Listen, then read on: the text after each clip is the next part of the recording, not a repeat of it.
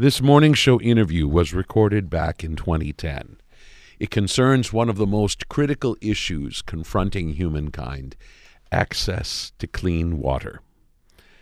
In the book Water, The Epic Struggle for Wealth, Power, and Civilization, author Stephen Solomon examines how this issue has played out in very important ways over the course of human history. He examines, for instance, how access to water was critical in the rise and fall of ancient Egypt, in the fortunes of the Roman Empire, in ancient China, and in other cultures and civilizations as well. Stephen Solomon is a journalist who has written for the New York Times, Business Week, The Economist, Forbes, and Esquire, a frequent commentator on NPR's Marketplace, the author of a previous book called The Confidence Game. Again, this book is titled Water, The Epic Struggle for Wealth, Power, and Civilization, published by HarperCollins. The book took me about 7 years in all to research and write. But in a sense, it also is the accumulation of a lot of travels and work done over a lifetime. I mean, I've traveled to many parts of the world and looked at many of the water infrastructures in previous travels as well, of course, as this one. But the truth is that in every era of world history, the societies that have been prosperous have always had water infrastructures that have served their needs. And in some eras, when great water breakthroughs have been made, it's been closely associated with the rise of great powers and the superseding of others, and therefore the decline of others, and also great turning points in civilization. Just take, for example, the agricultural revolution in the very beginning of what we call civilization, which arose in Egypt, Mesopotamia, the Indus Valley, from the harnessing of rivers for large-scale irrigation. Or fast forward to our own era and the Industrial Revolution, which what was the great seminal invention of that era was the steam engine, water in another form. There was Rome and its aqueducts, and there have been canals that have been very important, from China's Grand Canal to our own Erie Canal, Panama Canal, Suez Canal, and the great challenge even of our modern era, which in a sense sets the stage for today's global scarcity crisis, which was the giant dams, the multi-purpose dams starting with Hoover that provided massive amounts of hydroelectricity and irrigation water.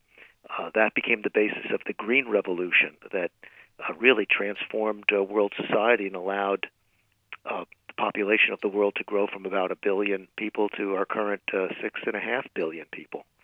And as I say, that's the bit of the genesis of the idea behind this whole problem that we're running into anyway, because water has been such an important economic input, a vital economic input, not just for agriculture, but for all things that we do, that it has grown twice as fast as world population in the 20th century. And hence, today we are extracting more from nature in the way that we use it than we can actually sustain for our current population, much less the 9 billion that we're becoming.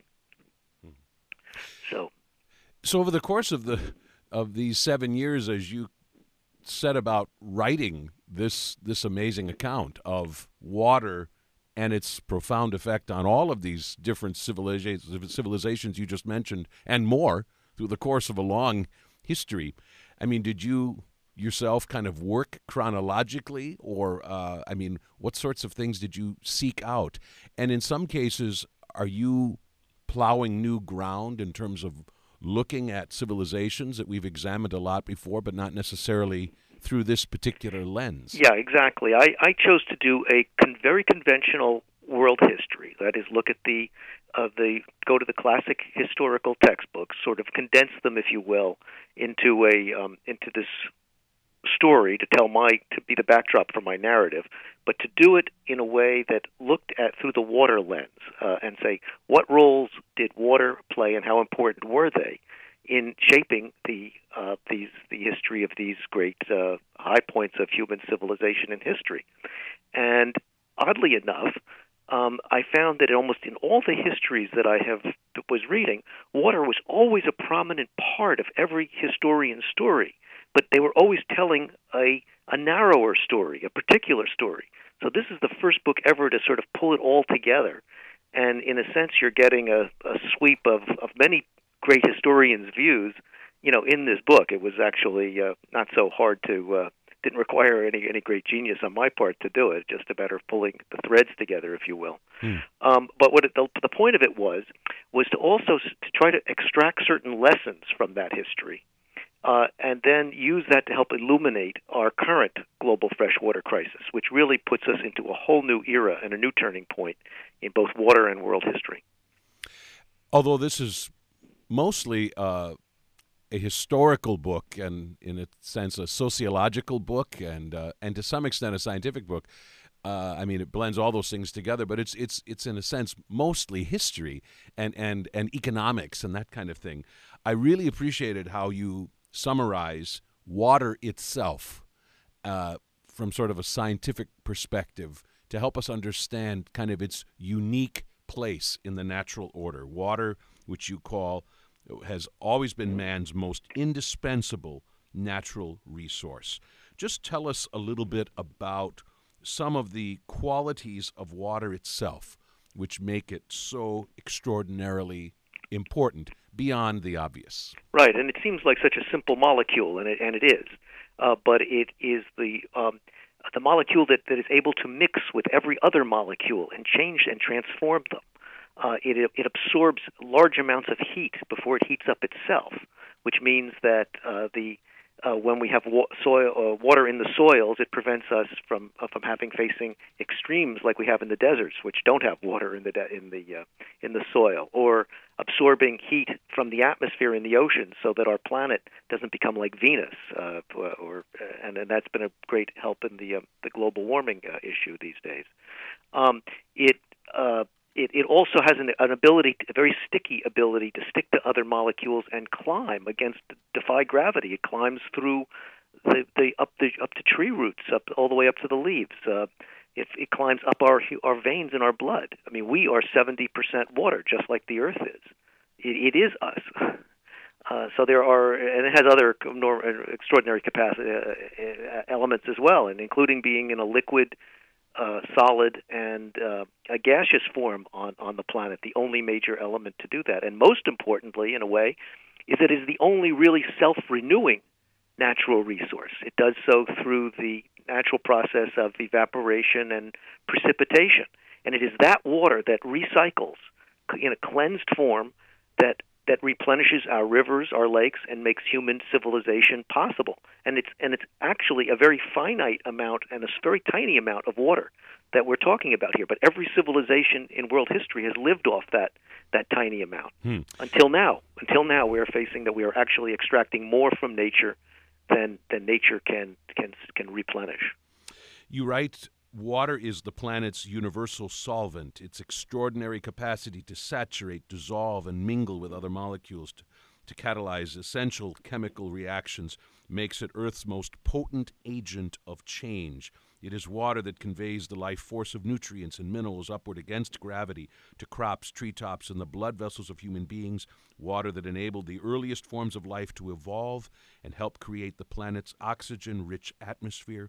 Water's anomalous property of becoming less dense and more expansive as it freezes helps fracture rocks to promote geologic change, and fortuitously means that an insulating layer of ice forms first over the top of lakes and rivers, protecting the water-living creatures below. I mean, and that's not even the whole list of all of the reasons for which we should be grateful for water. And I would say this too. I mean, people are surprised when I ask people, how much water do you think you consume personally each day?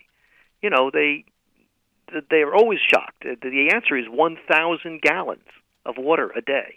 It's not that we drink 1,000 gallons. We drink the couple of gallons that we need, to hydrate ourselves.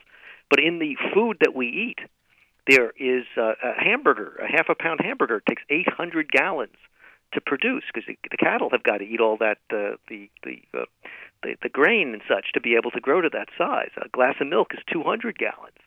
And then you think of something that we use. I mean, it's embedded in semiconductors and chips, and our computer uses something on the order of 2,000 gallons of water to produce a tiny little semiconductor chip. In energy, we don't even think about energy and water, but they are completely interlinked.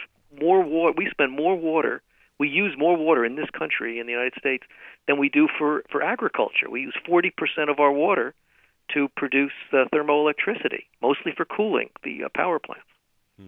So there's an awful lot of water embedded in the things that we're using, and we don't think about it. Absolutely. Maybe we could talk a moment about this, what you were just touching on a minute or two ago, about what on the surface seems strange. That is, on the one hand, we have this superabundance of water on this, which is called the water planet, and yet it is a tiny amount of all that water that, in fact, is immediately accessible to us and easily accessible to us. Just paint that picture of what makes water relatively scarce and now tremendously scarce. Sure. The reason first of all, 97.5% of the water is salt water and therefore not usable by us and for plant life, etc. Of the fresh water, the 2.5% that is fresh, almost all of it is locked away in polar ice caps and in glaciers, and then there's a huge amount that is underground, some of it very, very deep in the bowels of the earth, mixed in with the rocks and the dirt and the rest of it, which leaves really a very tiny fraction of far less than 1% of the water on the planet, a fraction of 1%, that is actually circulating on the surface or the near surface in the groundwater that we have access to. And a lot of it, frankly, it's unevenly spread around the world, which is part of the answer to the question, the second part of your question. Some countries like the United States actually have a very good, we have a lot of water. It's not always well placed for everybody. I mean, there are parts of the country that need more than we have. But depending on also your relative populations, is there enough? Now, there are parts of the planet, like the Middle East, that have run out of water to provide the food, for example, that their populations need since the 1970s, and they've been increasingly food dependent. There are going to be 3.6 billion people living in countries that cannot feed themselves because they do not have enough water to grow the food they need in the next 15 years, and that's going to include giant countries like India, large countries like Pakistan, and even possibly China.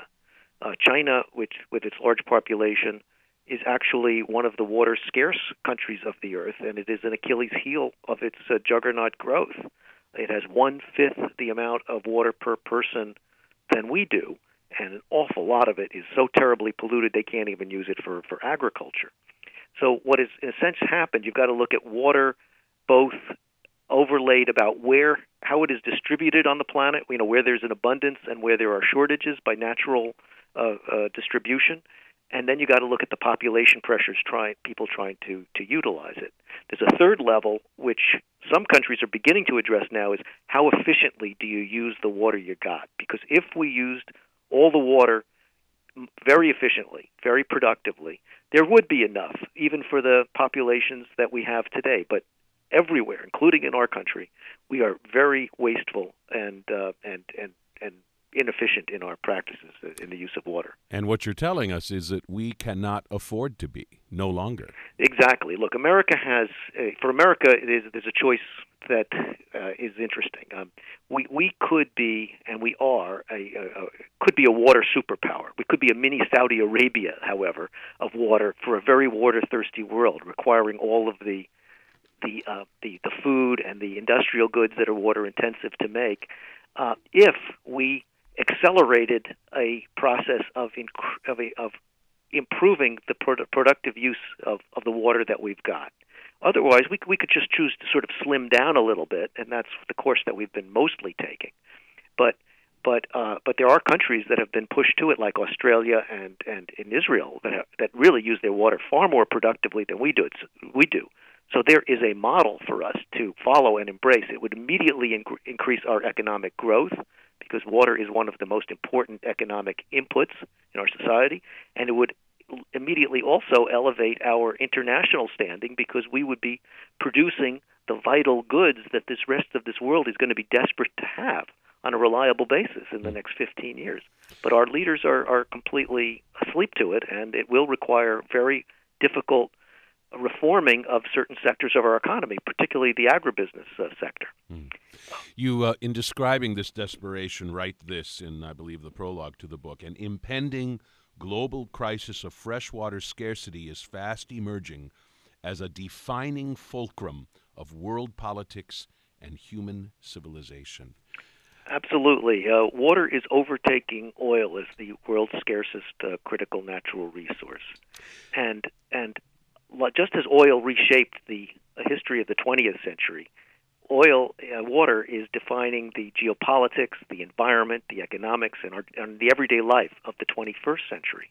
But water is actually more important than oil. It's indispensable, as you alluded to before, because you can't grow food with oil and you can't drink oil. So two major things are happening. The first is that we are taking so much water out of our ecosystems at the current time that many of them are on the verge of collapse. There are something like 70 major rivers around the planet that no longer reach the seashore, and their deltas have drying up. Half the wetlands are gone, and I could go down the list. But the political side of it is that the world society is polarizing into water have and have-nots.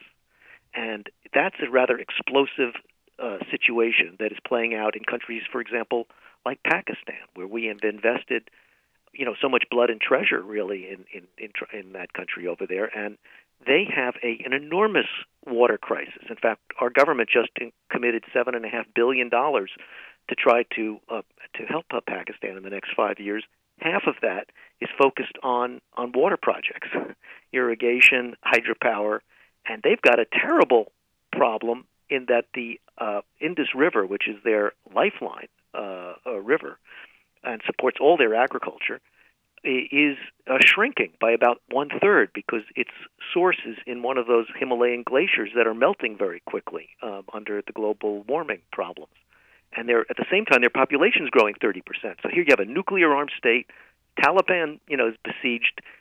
It's critical to our interests in Afghanistan and the entire Middle East, and it's facing an enormous water crisis. That's going to rebound on us if we don't help them meet that. For those of you just joining us, I'm speaking with Stephen Solomon, and we're talking about his book called Water: The Epic Struggle for Wealth, Power, and Civilization. Let's step back at least for a few minutes from the crisis of the present day and give our listeners some sense of the enormous historic sweep that is represented by your book. Your book takes us back to the very dawn of civilization and to the very important role that water played, not only in the rise of the first human civilizations, but in the very earliest empires. First of all, just say a word about how we can know what we know about the ancient world and about water's role in it. Well, I went back, of course, I did not do, decipher hieroglyphics or anything of that sort, but there have been people that have done that, and I've relied on their work, of course, to do that. But there are ample historians, ample coverage of these periods. They've been studied. Some of it is archaeological research, of course, where languages haven't been deciphered going way back, but once you start to reach the Roman world and the Chinese world, there's an awful lot of written material that people have gone through. So that's that and the artifact record are the two great sources. So going back a little bit farther, I'll just to give you a couple of examples. To take the Nile, there's an amazing. The Nile is a great river just because it floods exactly at the right time for the agricultural, in harmony with the agricultural season, and its floods recede at the right time as well. But the only thing that happens on the Nile that is difficult to figure out is the size of the Nile floods, and there is an amazing correlation between the ebb and flow, if you will, of the Nile floods over a long period of time and the political stability and unification of the Egyptian ancient civilization, and this carried forward all the way to the modern times until the 19th century. That the the population levels of the Nile Valley and the Delta always swung within about 2 million to about 5 million people, depending on whether the floods were good or whether they were poor. And when they were poor, the region became ungovernable and would fracture and break up, failed states, just as we're facing the potential of today in other parts of the world because of water scarcity. And when there was good Nile floods, the governments were able to become more centralized, were stronger, and the empires achieved their greatest stature. That was sort of the most simple template, if you will, of the importance of water and its meaning for political society. But it's also true in our own era. I mean, if you think about it, think about building these very large. There are 45,000 giant dams now built of the Hoover type around the planet. Half of them, by the way, in China, who's still going strong. But to build such projects, that really went along with strong centralized governments. I'm not going to say causality, one causes the other, but they mutually reinforce each other. So you begin to see trends where strong governments tend to be the ones that are building these epic water projects. In China, for example, the Grand Canal, it's 1,100 miles long, about going from New York to Florida, if you will. In the early 7th century, this was completed in a matter of 20 years. There had been other canals, so they linked it all together. But something like 5 million people may perhaps even died on building this project. I mean, the government marshaled tremendous forces. But this became suddenly an artery that linked up northern China and southern China, two regions that never before had easy transport between them. And suddenly all the resources of both regions, one very, very arid but very fertile region in the north, and the rice-growing region in the and wet region in the south, but less good resources, came together. And that became the springboard for this great medieval society that China had for several hundred years. I mean, they were way advanced beyond anything Europe could imagine. And at a certain point in history, China, as we know, famously turned inward in the 15th century. And that also correlates to the completion of a new Grand Canal, when they figured that they could meet their food needs without having to go out and sailing along the seashores, which are less reliable and pirate-infested waters. And they turned their back on the world when they had ships that were sailing the Indian Ocean that could have easily come to Europe and the United States, and done all the things that Europe did in the voyages of discovery 80 years later. So water played a role in history that way as well. Back to Egypt for a moment, as you describe the remarkable, in a sense, gift to Egypt that the Nile was. One of the things you say about the Nile is that it is a rare two-way navigable river. Yes, indeed. And what does that mean? Most rivers, they like to take the Mississippi, for example. You can only sail in one direction if you don't have because the current goes one way, and it's very hard to go upstream. But the Nile has winds that very strongly blew in the opposite direction of its current. So they were able to go in both directions with sail power on the return. And obviously some oars as well. But that made political cohesion a lot easier. And if you can control the main river of a nation, you pretty much can control what happens politically internally. I'd like to maybe your listeners might be interested in the United States because. Oh, yeah. Go ahead. I just wanted to say one more other thing about Egypt, and then let's move to the United States. At some point in the book, in describing some of the remarkable navies which roamed the Mediterranean Sea, you draw a contrast between some of those early naval powers, maritime powers, and Egypt, which you say, in some sense, sort of shyly stuck to its own coast.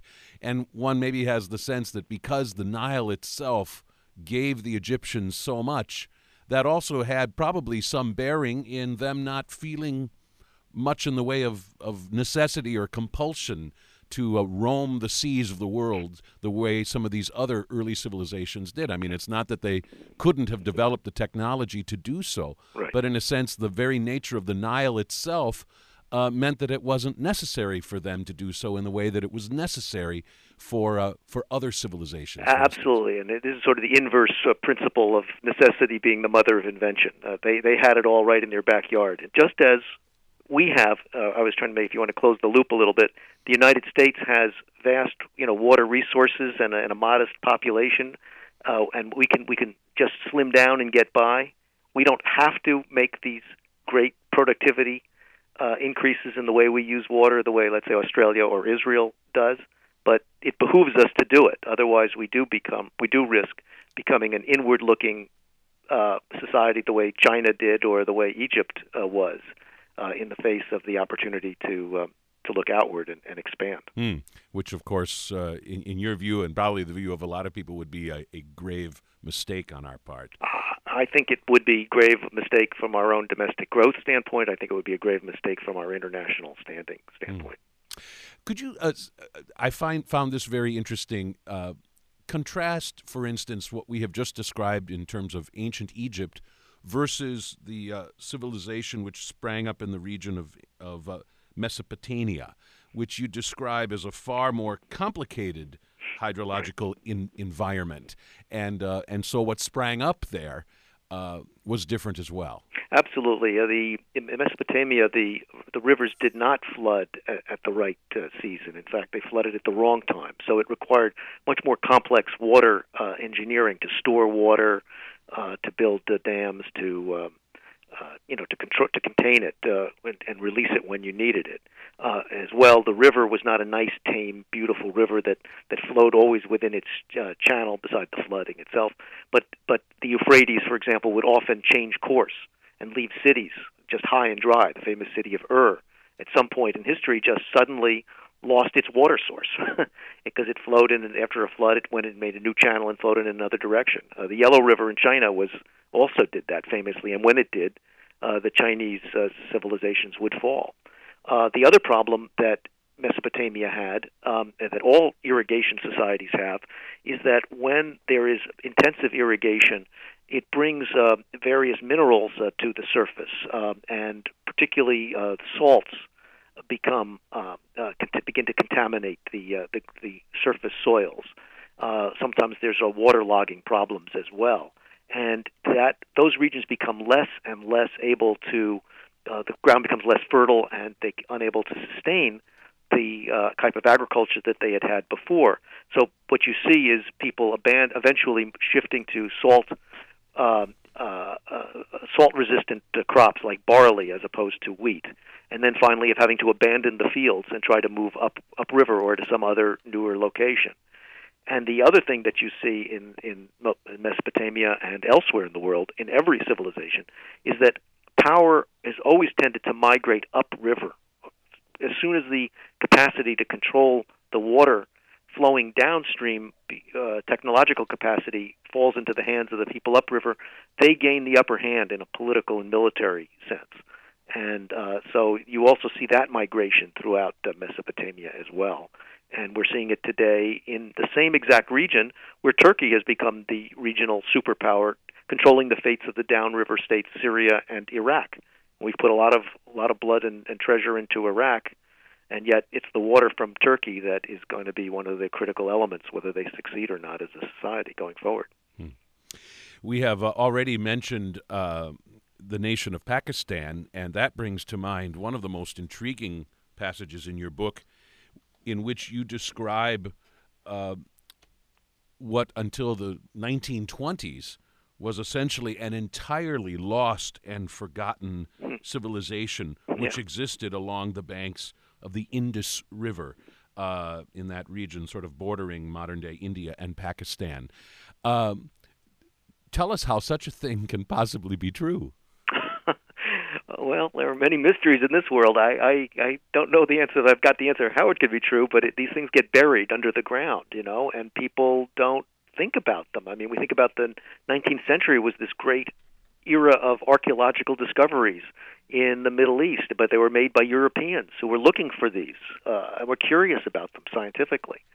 And in a sense that what happened in the Indus is similar. Maybe the local Indians, they knew about these ruins, but they never, no one ever scientifically began to look at it, or had I wouldn't say the curiosity, but didn't have the infrastructure or the institutional history and to go and try to explore further what it all meant. But that's what happened in the 19th century, and this in the Indus was in the early 20th.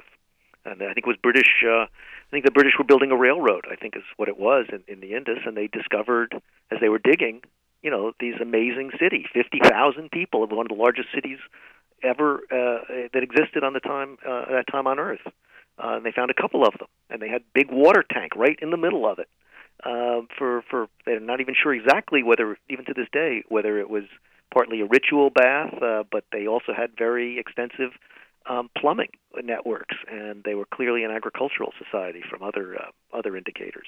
And unfortunately, I think you tell us that the language which is found on some of what's been unearthed is undeciphered.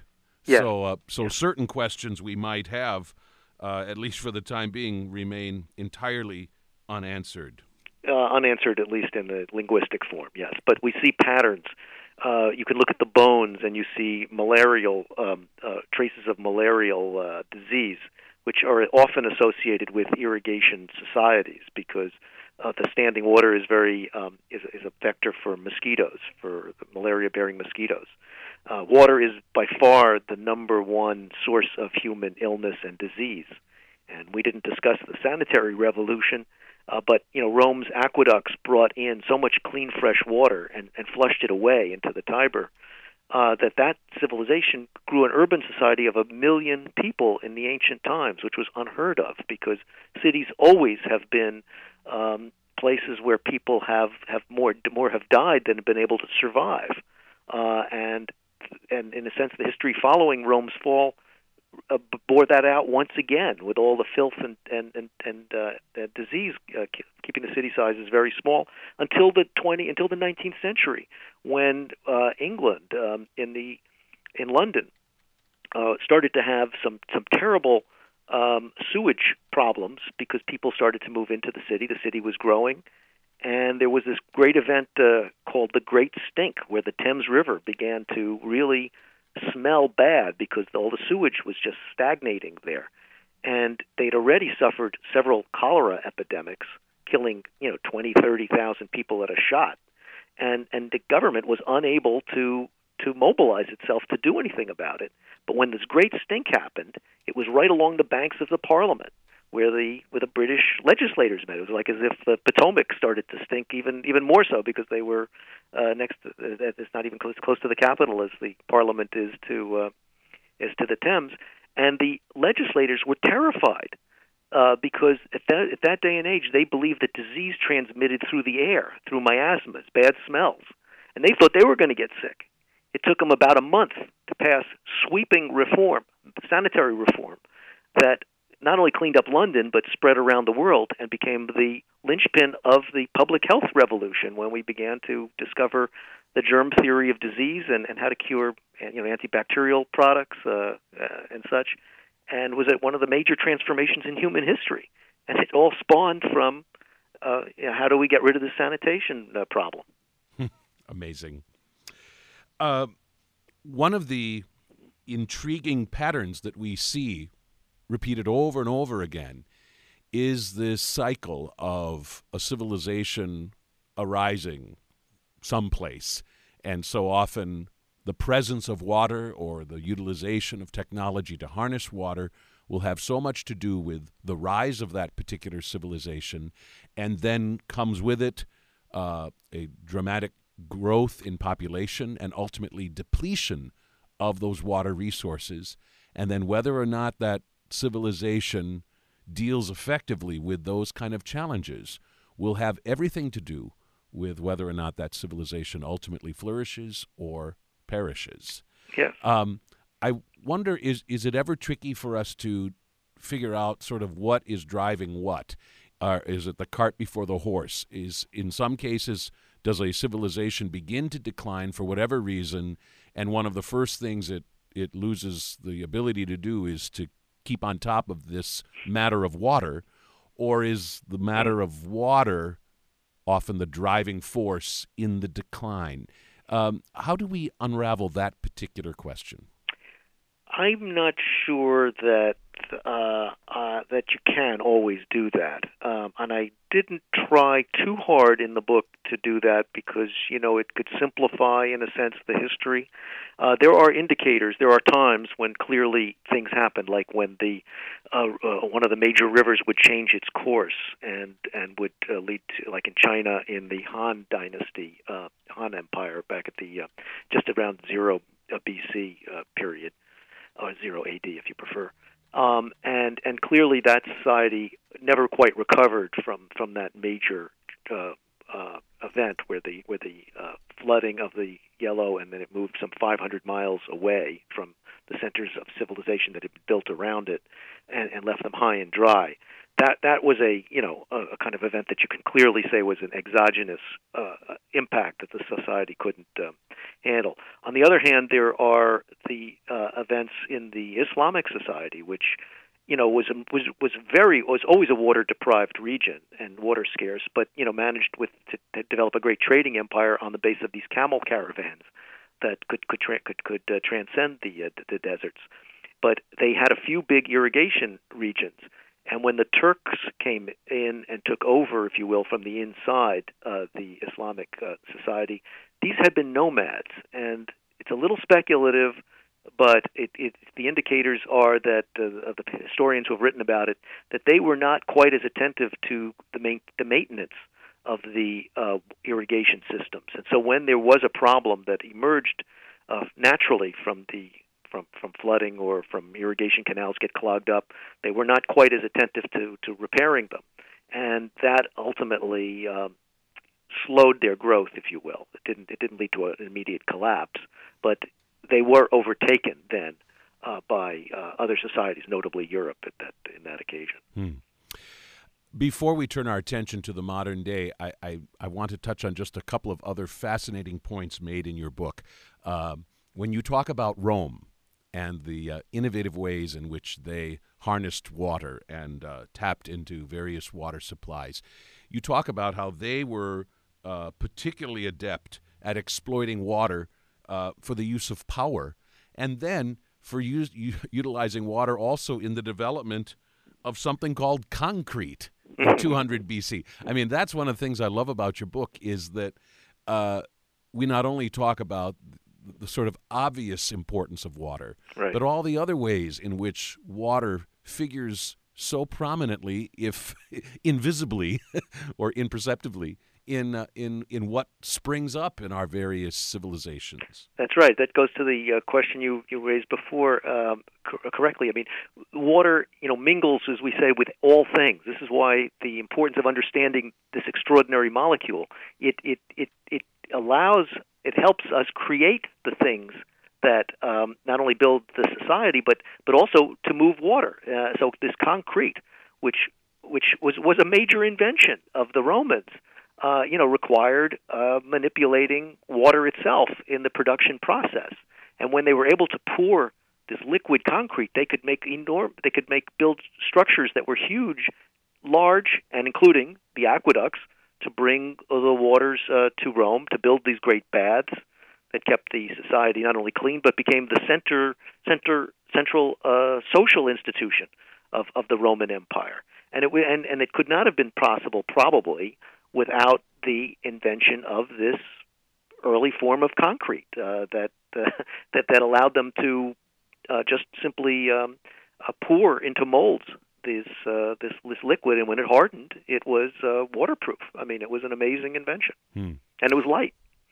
One of the great stories told in your book is of the construction in the early 7th century AD of the Grand Canal in China, which really reshaped China and made possible the flourishing of a people that were otherwise confronted by a very difficult sort of topological conundrum in terms of water being available to some and not to others.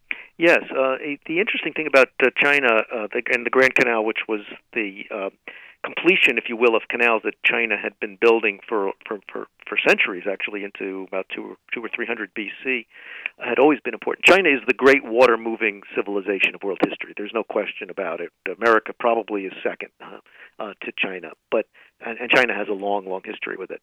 But the Grand Canal allowed the conundrum you're talking about is that there is a divide in China between the north and the south. If you want to think of the southwest of the United States as kind of a dry, but fertile region, that is northern China, but multiplied by 10, a factor of 10. It is very dry. It is got great resources. And it's also the front lines of where the invasions used to come from the north, from the Mongols and people like that. And they always needed to have manpower up there to try to defend that region and to develop it. And every time they would be overrun, they didn't have enough army. They didn't have enough sufficient armies, frankly, in that region and they couldn't sustain them because they couldn't produce the food. So what the Grand Canal did, in its most rudimentary sense, was allow all this rice from the south to be shipped in a very efficient manner, along with the troops, from the south to the north, and that protected the society for several hundreds of years while they built a great empire. Eventually, the Mongols came in the form of Kublai Khan and established their own dynasty, but they were not. They were very much turned into adopted Chinese civilization themselves. It took a couple hundred of years to do that. But so the Grand Canal was. It also allowed the first newspaper to be built, to be published. The Chinese invented paper, modern paper printing, of course, and they published a government newspaper that was then delivered along the Grand Canal. So you could just think about what a unifying factor that was. And this was way before Gutenberg, And of course, you also describe an amazing moment in world history and a mystifying moment in about 1433, when China, which was beginning to roam the seas of the world, ceased that activity and turned inward. And had they continued to expand their reach over the world's oceans, the planet on which we live and who we are and what we are might be completely different. I mean, your book touches on all kinds of intriguing questions and mysteries like this. Yeah, there was a book written just on that topic about China. This was Cheng Ho was the famous admiral, a eunuch actually, a Muslim by religion, who was in charge of these giant treasure ships. They called them treasure ships, and they were much, much larger than anything that the Europeans or anybody else could put onto the seas. And they sailed all the way to Africa, stopping along countries and coasts, and they wanted all of the leaders of those societies simply to pay homage to the great emperor, the great Ming emperor in China. And if they did, they were bestowed with gifts. If they did not, they were seized and shipped back to China for education, until they understood that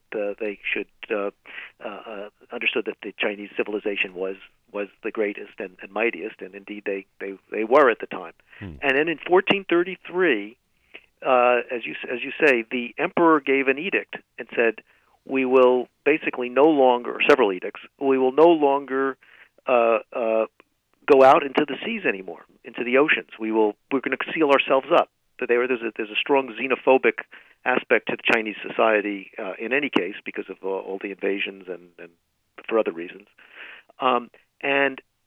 But the one part of this book that is, this is a little speculative, but there are some Chinese historians that have alluded to it, so I'm not going out on my own. But one of the mysteries, and I do try in the book to deal with several of the historic mysteries, if you will, and look at it through the water lens and speculate on them. But here is, why did China turn inward at that exact moment when it controlled the oceans of the world? It controlled all the Indian Ocean, could easily have sailed into the Atlantic Ocean and arrived in Europe, and Europe would have been unable to resist the power of China at that stage. And it did so because, in my mind, partly because they had just completed, after many years of building, a revitalized the new Grand Canal. They revitalized it. It went all the way to Beijing. It solved some of the technical problems that they had about filling it with water in the drier seasons, and that gave them a secure inland route to provide the supplies they needed from the south to the north. Previous to that, they'd had to sail along the coast, along the China Seas, and use which is a less reliable vehicle because of storms and because of pirates to bring the goods that the North absolutely needed. So it is a more remarkable coincidence in any event between this completion of this inland network of transportation and China's decision ultimately to turn its back on the world and turn inward. And for 400 years it kind of worked, but they fell behind the rest of the world, as societies almost always do when they fail to engage the most competitive aspects of human innovation. And the rise of Western civilization then also circled around the matter of water, and literally circling in the form of, among other innovations, the water wheel. Right. And ultimately, in Europe, the development of power by steam. This is another really great example, I think, of something that we are so quick to dismiss and take for granted, and it is of tremendous importance and in terms of what arises and becomes possible. This is one of the power generation, energy, if you will, is one of the four great uses that water has had in world history, although we're entering into a fifth era today. There's been water. There's been water for using for economic purposes. There's been water for domestic purposes like drinking, etc. There's been water for power generation, as we just said, and there's been water for transport purposes, like we were talking about before on the canals. Today we are facing the fact that we also need to put water back into the ecosystems themselves to preserve them so that they're healthy. But to come back to the power question, ever since, this is one of the great overlooked relationships, and it's really important. Water and energy should never be thought of as separate elements, separate problems. They are since the water wheel, they have been cojoined. The water wheel simply harnesses the power of the flow of the natural flow of the rivers and turns it into mechanical energy. The Romans and everybody used it chiefly for grinding grain, that making the daily bread, which was for centuries and centuries the primary task, an essential task of societies. But the Europeans in the 11th, 12th, 13th century, following some of the innovations made in China and Islamic society, but went farther than anybody else, began to apply it to industry, to early industry. And it was very useful even for heating up the bellows, for powering the bellows that would heat the iron, to produce the iron that we ultimately created many things with, many tools and such. The next sort of evolution of this after the water wheel was in England, as you say, was the invention of steam power, when we realized that steam could do far more work than the water wheel. And from that, there's natural progressions that went back to the water wheel and actually began to invent the turbine that then ultimately became the basis of the hydroelectric power plants. As the falling water from Niagara Falls and other places, rivers became a source of power and energy. And as we said earlier, the 41% of U.S. water use today, withdrawals from rivers, is going to cooling thermoelectric plants. These are coal or other fossil fuel based or even nuclear power based power plants, but they use vast amounts of water. So what you see is that the water infrastructures and the energy infrastructures of our society are totally interlinked and have become increasingly so. And when we go forward and look at, how do we answer our energy problems, you got to say, is there enough water? How is the water going to be used in this case? Because there are many places where the water shortages will constrain the amount of energy that you can produce. And I'll give you one example. China had major plans for coal liquefaction plants up in the north, that very arid region I was describing about with so little water, but they have all their coal deposits there. But they had to abandon this major project in 2008 because they didn't have enough water to do the coal liquefaction, which is very water intensive. Your final chapter, of course, takes us to the present day and takes us inside the really troubling water shortage that is an increasing reality in so many parts of the world. And there are all kinds of illuminating stories, and one of them is about New York City and the way in which it has grappled with this issue actually for a long, long time. And you say, among other things, it is in the vanguard of the new soft path movement, which means what? Well, you can try to take the hard path is the traditional path. That is, you try to extract from nature the more and more water resources and force them to do what you want to do. The giant dams being the sort of the modern example of those. There is another path that says let's try to use nature itself and other what we call other more efficient uses of water as we try to improve the productivity of the water that we are using. So one of the paths is let's look at what nature does. Nature does many things that we like. It cleans water naturally. It cleans the water of pollutants naturally. The ground filters it out. Wetlands filters these things out. What New York faced in a particular example was the EPA came in, the Environmental Protection Agency, and said, "You guys have your water's getting too dirty. You got to build a treatment plant. It's going to cost $8 billion, but you got to do it because people will get sick." New York looked at it and said, "Gosh, this is a lot of money," and they realized that if they spent $1 billion, they could purchase all the land or a lot of the land up around the reservoir systems that were getting so polluted, limit the development, retrofit some of the dairy farmers and others who were producing a lot of the pollutants, obviously create a lot of nice amenities for the in forest land, which is also good for retaining water for recreational purposes, and pre-filter, if you will, through nature itself, the water before it entered the reservoirs. And in fact, this has been working for about 15 or more years now. It's been replicated throughout South America in various places and other parts of the world as a model for the way that you can work with nature itself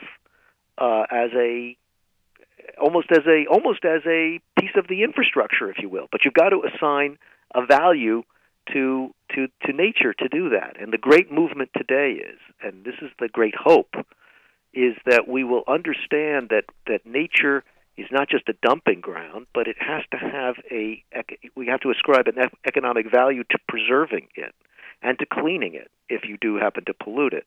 And if you begin to integrate it with a price, it will at least I hope and I believe it can be made to be integrated into the capitalist processes that have been so productive in terms of wealth production and in a sense, if you make the rule, I mean, my solution is that you got to create what we call what Adam Smith would have called maybe an invisible green hand. That is, you want to create the incentives for businesses and others who use the resources to have to pay to build in the cost of cleaning up the pollution that is generated in that process, so that it all gets integrated into the total price, and therefore the environmental costs will be reflected in the will be reflected in the final cost, and therefore will be used more efficiently. And we see that happening already in parts of the world that have adopted pollution regulations, including the United States. I mean, there is a remarkable thing has happened in our country that no one has really observed, and that is that from 1900 to 1975, our water use grew 3 times faster than our population.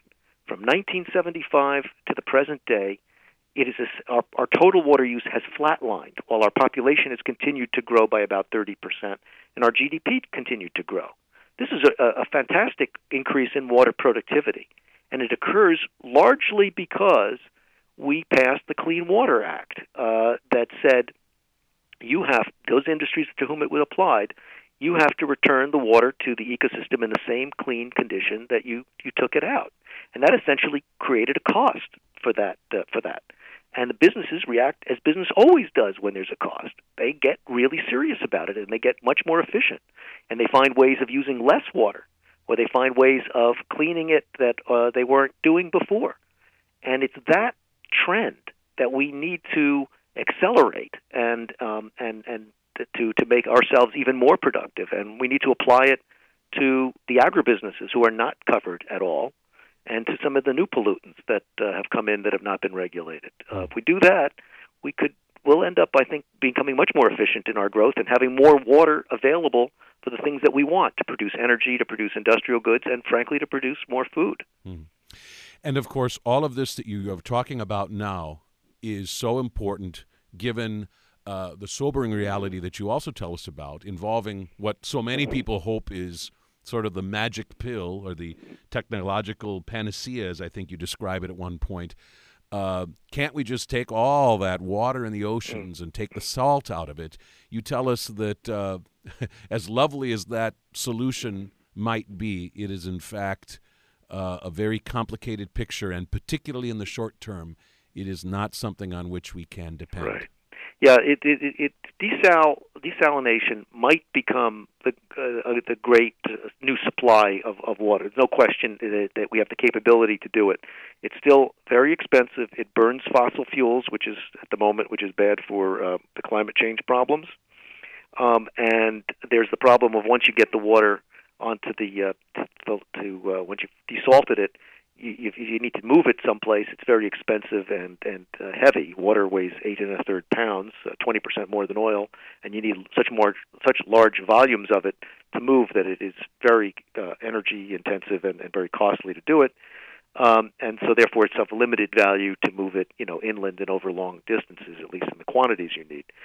But the first thing is that desal prices have come down dramatically. The technology has improved, but even if you allow the best case scenario, and that may come in the next number of years, because Israel and California, there are places, Singapore and Cyprus are doing some very cutting edge work in the field. The amount of desalinized water is so tiny, the base is so tiny, and the build out of these plants takes so many years that you're not going to solve the problem in the short or intermediate term, the next 20, 25 years at least. And we're going to face places around the world, like for example in India, where they've been pumping groundwater to provide the food that they need, and they're now hitting bottom.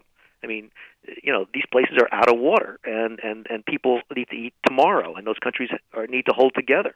The big danger today is, these failed states, and desal might get there, but it's not there yet, and it's not, as you say, ready for prime time, right in the short time when we need it. The other topic I did want to just touch on briefly is the evolution of United States history, because you can look at, if you want to look at this historical question of what makes looking at history through the lens of water unique, our own country offers a very interesting example, because we really have 3 hydrological regions in the United States, and you could see that the conquest, if you will, the control, the harnessing of that water, that potential in each of those regions required different solutions, and when we did it, it led to enormous growth and really the rise of the United States. And I'm first talking about the eastern part of the United States, which is a rainy area with very fertile land and good agriculture. It has rivers that are navigable and were pretty high and good for generating water power. And we harnessed that very early on through the building of some factories. For example, you think of Lowell, Massachusetts, and the great textile factories. We were able to build the Erie Canal that linked the East Coast through the Great Lakes, all the way down to the Mississippi Valley, and managed to merge the resources of that, tremendous resources, agricultural resources of the Mississippi, with the eastern coast and the trading networks. And so that was one, sort of a problem to solve, and the United States did that brilliantly. But our history could have ended right there. But the next region was sort of our seascapes, our both our trading and our naval power. And when we invented the Panama Canal, or invented it when we built it, against tremendous odds, the French had failed had been unable to do it, and they were a very advanced society.